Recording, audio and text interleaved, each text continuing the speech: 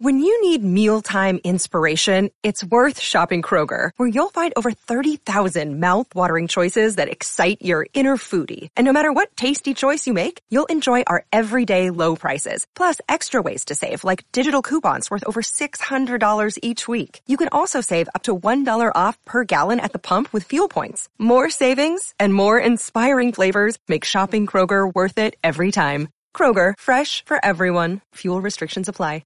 With threats to our nation waiting around every corner, adaptability is more important than ever. When conditions change without notice, quick strategic thinking is crucial. And with obstacles consistently impending, determination is essential in overcoming them. It's this willingness, decisiveness, and resilience that sets Marines apart. With our fighting spirit, we don't just fight battles, we win them. Marines are the constant our nation counts on to fight the unknown. And through adaptable problem solving, we do just that. Learn more at marines.com. TCL is a proud sponsor of the 1500 ESPN studios. TCL, America's fastest growing TV brand. Minnesota Vikings, the NFL, football. Yeah, football. Welcome to Purple Podcast.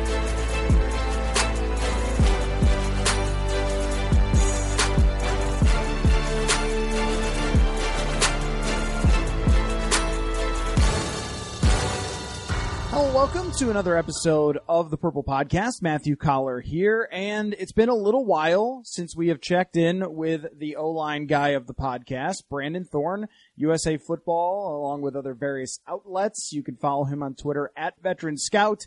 My favorite go-to guy for offensive line and defensive line work. Brandon, how are you? I'm doing good, Matt.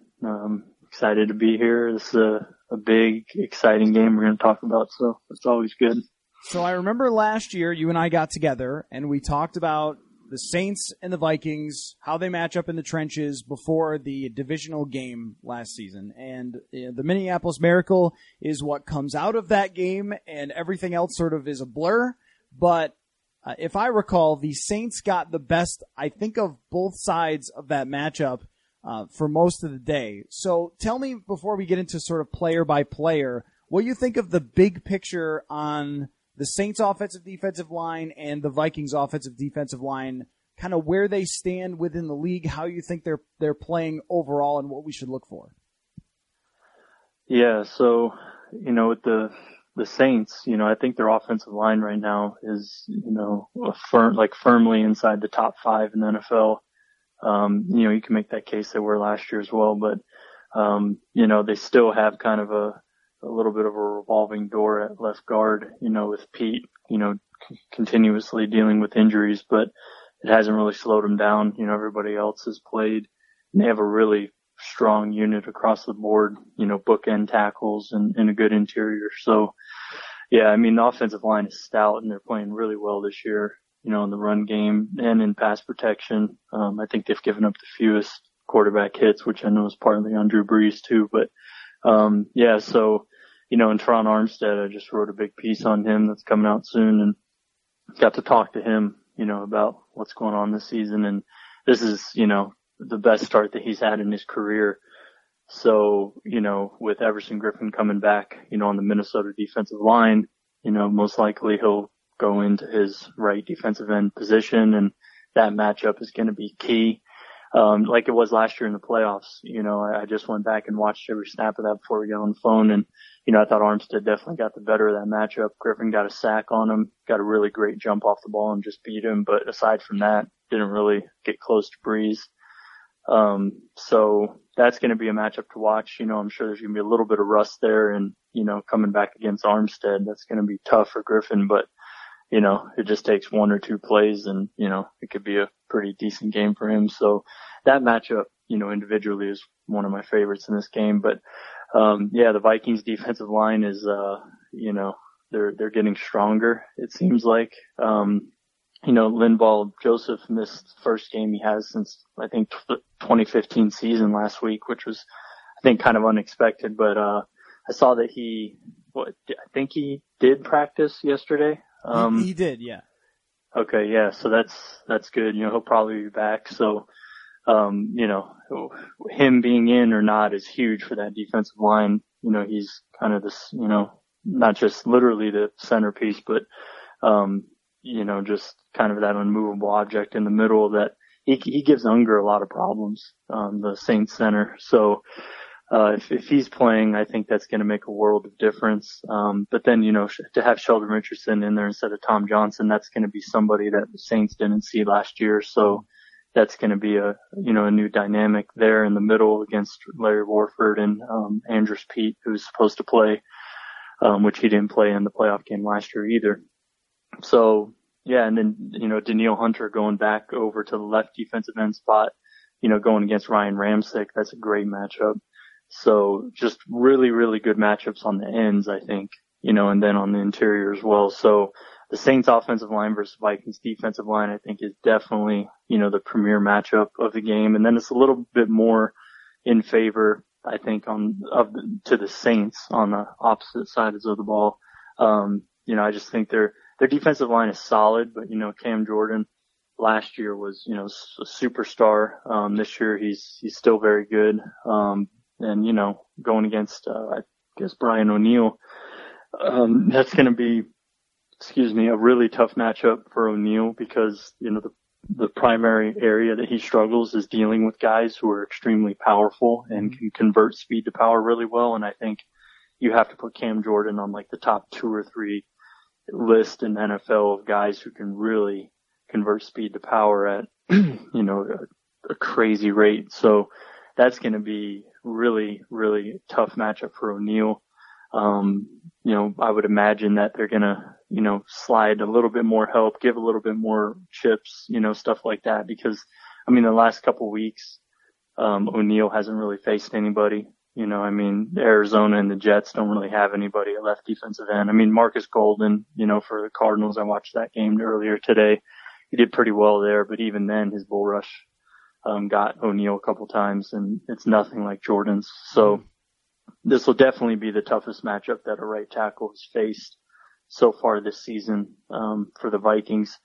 So that really stands out to me. And then you kind of go across, from the right side. Sheldon Rankins, on the interior is a really tough matchup for guys. He has a really, really good spin move as a pass rusher. I could see him giving a lot of trouble to the interior, specifically the guards. I think Elflein has the advantage over the interior, like nose tackles of the Saints. I saw what Tom Compton, he didn't practice yesterday. Is that right? Correct. Yes. So, what would it be? Isidora maybe? Yep. Okay. Yeah. So Rankins, has a definite advantage, I think, over him and Remmers as a pass rusher. And, and then I saw Riley Reif might play. So, if he plays, obviously that's a huge boost. And I think it'll be kind of an even matchup, for the most part on the other side. But Davenport, they also have Alex Okafor, but, Marcus Davenport, their first round pick, at least the last weeks, I think, 3, 4, 5, I really noticed him kind of jump off the screen, with really good power in his hands. And, he's obviously a very athletic guy. So that'll be I think a really intriguing matchup against Reif, if he plays. So I still would give the advantage to the Saints, defensive line, which I'd give the advantage to most defensive lines over the Vikings, but, Vikings offensive line. But it's, not too lopsided, I don't think, aside from that right tackle versus Jordan matchup. I think that could get a little out of control possibly, but yeah, it's going to be a great line of scrimmage battle either way on both sides. So let me dig into a few of those things here, starting with Everson Griffen, where as we record this, it's not clear if he's going to play or not. He practiced in full, and then he talked, and it seemed like that was a possibility, but no one's saying definitively yet. So if Everson Griffen cannot play, what is the battle between Armstead and Danielle Hunter like, and how does that kind of impact the entire strength of the Vikings defensive line? Yeah, Hunter, I think he wins more, even though he, is a very athletic guy, testing wise. I think, from what I've seen him, he wins with really good, he has a really good pass rush plan at this point. He's able to string together moves well, uses his length and his hands well. So that, to me, is almost a more interesting matchup versus Armstead. Cause I mean, Armstead is such a great athlete that, you know, guys like Griffin with a great get off, they typically don't impact him as much. And, you know, Hunter has a good get off, but I think he more so wins, you know, with his length, with his dexterity. You know, he's a really, you know, I think a skilled pass rusher. So that matchup to me is a little bit more intriguing. And I think he could, you know, potentially give Armstead a little bit, you know, stress Armstead out a little bit more, actually. So, that matchup would be really intriguing. And then for the defensive line, you know, if that happens, you know, I guess Weatherly would, you know, man the other side. And I think that, you know, Minnesota would be at more of a disadvantage all around, you know, just because I think Ramczyk, you know, would have the edge over Weatherly. You know, despite Weatherly playing well and everything, I just think Ramczyk is, you know, the more established, just better player. So maybe a little bit of a downgrade there, you know, just on the Vikings defensive line. But, you know, I think that left tackle versus Hunter matchup becomes a little bit more interesting at the same time. So let me ask you about Linval Joseph and his impact. Now, he was out last week, and maybe in a way precautionary for him because they're playing the Jets. And teams will always tell you that, like, no, that's not a consideration. But, I mean, I think that it has to be when you're thinking that Spencer Long is the other team's center and David Perry can probably handle him, or Jaleel Johnson could probably handle him and do the job for a week. But then the next week you're going up against one of the best teams in the NFL, one of the best offensive lines in the NFL. If Joseph is 100%, I look at him as the guy who can entirely affect this game. Because even when you go back to the divisional playoff game, the Vikings had to stuff a 3rd down and 1 in order to get a chance to have the Minneapolis Miracle, right? I mean, and for whatever reason, the Saints decided, hey, it'll be a good idea to not have Drew Brees throw it, but rather run right at Linval Joseph. But I think that, Brandon, if the Saints can run the ball against the Vikings, which teams have not been able to do very well in a really long time since Linval Joseph has been here, but if they can with Kamara and Ingram, then the Vikings are not going to have any chance to stop Drew Brees. Yeah, I definitely agree with that. You know, I think you have to kind of look at the linebacker play, you know, at the same time and stopping the run and, you know, see how they do. But in terms of just, you know, the offensive line versus defensive line and, you know, Linval Joseph is primarily going to be going against Max Unger. You know, Unger is a guy who wins with, you know, leverage, quickness. He's a very, you know, smart guy who's been around a long time and does a lot of the little things well, but he's just, you know, simply overmatched physically against Joseph. And, you know, I think that shows, you know, when you watch, you know, them matched up against each other, you know, as they have been in the past, Joseph just gives him a lot of trouble with his length, his strength. He gets inside of Unger and Unger can't really, you know, do anything. He can't really disengage off of him, you know, break his hands off of his chest. You know, Joseph is he's just kind of dominant, you know, on the inside. So yeah, I mean, Joseph playing, I think, you know, makes all the difference, you know, in just the whole defense's ability to stop the Saints offense because of that, you know, ability to really plug the inside. And I think, you know, even with, you know, really good backs like the Saints have, you know, I don't really question Joseph's ability to do his job in this game against Max Unger. So, you know, but obviously, you know, Joseph is really just going to kind of cover those 2 A gaps. So, you know, if you're talking the B gaps, C gaps, you know, further outside and, things like that, you know, that becomes, you know, team defense at that point, obviously. So, but yeah, I mean, Linval Joseph alone, I think is going to handle his own for sure on the inside there and really kind of cover up those A gaps for everybody else to, you know, be free. And, you know, especially the linebackers, I don't really foresee, you know, a whole lot of, you know, the interior offensive line being able to get up to them at the second level. And that's really what Joseph brings. You know, he frees up linebackers to roam around. Now, if anybody wants to do this, it's kind of a fun exercise, is to just watch Linval Joseph on plays. Like, don't look at the ball. Don't watch where it's being thrown or where it's being run. Just watch him. I do that. And that is what you do best, Brandon, is you focus on those guys up front. And you do it exceptionally well. And it's something that I think once you start to see it, though you understand why things work and why things don't work and the type of impact he has and sort of the domino effect of a guy who can just overpower a center and always requires two people to block him. And then also Linval chases people down. And that's the thing, is that when he ran for a touchdown, everyone's like, oh my gosh, how fast is this guy? Like, yeah, if you watch the tape, you know that because you see all the time this guy running people down from behind. Yeah, it's so much fun to watch, especially a guy, I mean, as big as he is, you know, to give the effort that he gives, you know, on a play-to-play basis. I mean, and then, you know, just to watch Linval Joseph, you know, like you said, if you really focus on him, you could really see his personality shine through on the field. You know, you could tell probably, you know, if nobody loves playing, you know, as much as he does, just the passion he plays with and really kind of the celebrations that he does, you know, they're very, I guess, kind of subtle, but I don't know how subtle they are. I mean, he's pretty bold about, you know, when he makes a big play, he'll just kind of stare down the opposite sideline. You know, he loves putting up one arm and flexing it.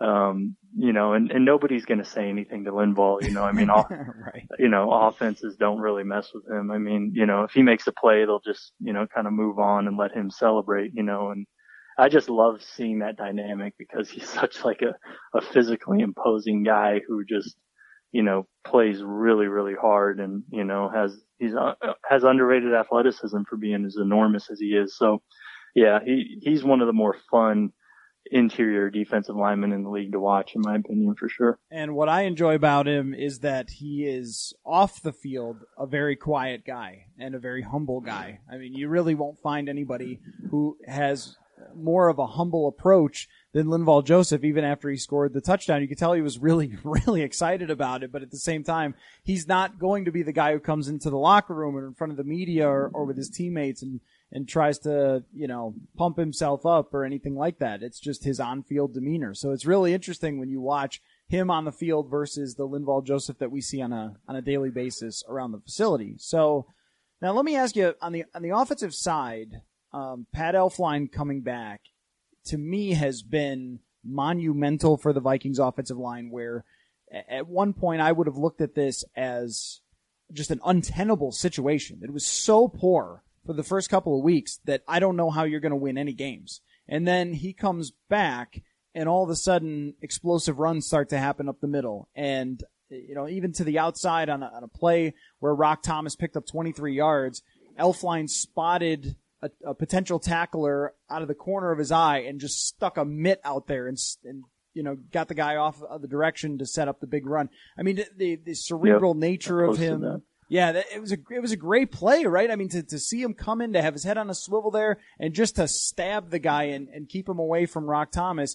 These things, I see, Brandon, just a major, major impact of Pat Elflein being there. Oh yeah. He's, you know, I think at this point, the best offensive lineman on the team. And yeah, he's, you know, he's a good to very good center at this point, I think. And his impact, you know, I don't think could be overstated. He's, you know, not only really good at the point of attack and, you know, kind of generating movement and getting guys, you know, moved off the ball to, you know, open up some holes, you know, kind of in the vertical run game. But what he does laterally, I think, is kind of what takes him to that next level. And he did it at Ohio State, you know, both at center and at guard. And he's doing it now, you know, pulling, getting out in space, being able to identify the right target, you know, whoever's the most dangerous man. He's very good about deciphering that, lining up his targets and actually, you know, getting to them, you know, is a really impressive feat, you know, for a center, because virtually every guy he sees in space is a much better athlete. So to be able to do that is really impressive. And yeah, I mean, he's one of the smartest guys, I think, you know, at the position. And it's just basically what I saw at Ohio State. I'm really happy that it's translated, as well as it has. And yeah, last week, I mean, that was awesome to see. You know, it was back-to-back clips, actually.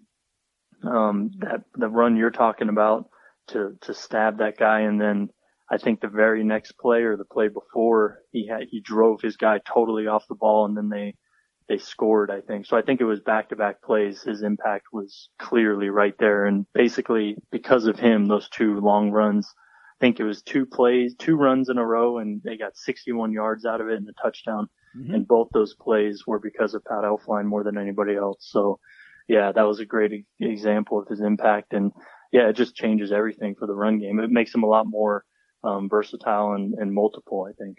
So the second one you're talking about, the Murray touchdown, what I liked about that one is when Elflein came back, his injury really kept him from working out in the offseason, and it took a long time for him to get back to his strength, and to see him drive a defensive lineman back like that to the point where it cut off an angle for a linebacker to kind of get back in that play, that the linebacker had read it maybe or a little bit over pursued, and he could have maybe jumped back and tackled Murray, but instead there was a defensive lineman's butt in his way, and he just couldn't get to Murray, and he blew right through. And something like that, we knew that Elflein would be able to get out and move still, and we've seen it, but to have his core strength, or whatever you might call it, to drive somebody back like that, I think was a really positive sign. And we are seeing him be just as good or even better than he was last year. What I'd like to see more of, Brandon, is them use him in the screen game. We haven't seen a whole lot of screens to running backs, and I know Delvin's out, but that's where Elflein, to me, is at his absolute best. Yeah, screens or pulls, I think either one, I mean, and they've done that here and there, but yeah, I agree. I think you can definitely increase that, and I'm not sure why they haven't exactly. It's a good question. Maybe because Cook isn't in there, and I don't know. I still agree with you though. I think when that's the best part of your offensive line really is Elflein in space. So yeah, I think you should maximize that as much as possible, and hopefully they can do that against the Saints, this week. But yeah, I think that's a great point. Pulling and screen game, that's Elflein's, bread and butter. And really, I mean, I think that fits Brian O'Neill as well. So I think it can help both of those guys. Well, a perfect lead into my final question for you, Brandon. Should Brian O'Neill stay in at right tackle, or should they stick with Rashad Hill as the starter because he's faced off with Cameron Jordan before in the playoffs, even though he got beat a lot, but he's still seen him? And you mentioned the speed to power issue. This seems like it could go either way, where either O'Neill could have a game where he really proves that he should be in there for the rest of the year, or it's one where he could lose confidence because he's really getting slammed back into the quarterback. Yeah, it's tough, and I could probably be convinced either way, but, I lean at this point a little bit more towards just keeping him in there, just because, he has a couple starts now under his belt, and, he's played, pretty well. But, that power thing, if he gets beat a couple times, with the bull rush of Cam Jordan, I think that you can live with that at this point because he's doing some other things well. And I think you want to see it too. It's a primetime game. Kind of at this point, I'm becoming more comfortable with kind of putting him in a situation like that, a little bit more pressure maybe. But you want to see how a guy like that responds, and if it isn't well at all, you can maybe put Hill back in there, for a couple weeks, let him face off against Khalil Mack, in week 11, and then maybe, mix, O'Neill back in for the rest of the year because you're really not going to see great pass rushers again until Khalil Mack in week 17.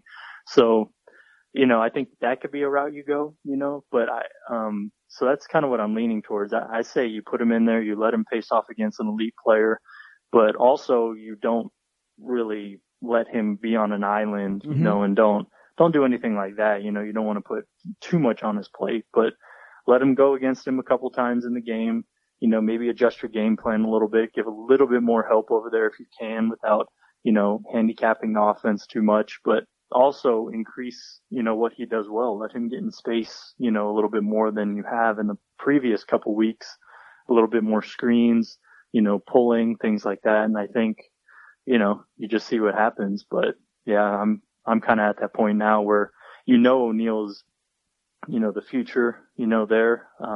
And Hill, even though he did play him last year, I mean, I think everybody knows what Rashad Hill is at this point, so yeah, I do like the idea of, this situation, letting O'Neill stick in there and play. Well, I am with you, and I'm skeptical on whether O'Neal would be ready to go, but he has looked so good over the last couple of weeks. There are times where he's still getting beat, but I think it would be a great test of his progress, and he's probably the best, given the best chance considering his athleticism. And you're right about if they could dial up some things to use him in space, then I think they can have some success without having to do a whole lot at the quarterback position. That's what I love about screen passes so much, is when you have these offensive linemen who can move. I mean, all the quarterback has to do is just dump it off and then watch the rest of it happen, and that's where Case Keenum made a lot of his bones last year. So, Brandon, as always, fantastic stuff. People should follow you at Veteran Scout. You post out a lot of things that I learn from. You don't just tweet out and say, hey, look at this great play, but you explain why it's working, why certain players are good, and I think the more understanding you have of what's going on in the trenches, the more you can understand the game of football and appreciate it. So you do a great job, and thank you as always for popping on. All right, man. Thanks a lot for having me again. Appreciate it. And thank you all for listening to the Purple Podcast.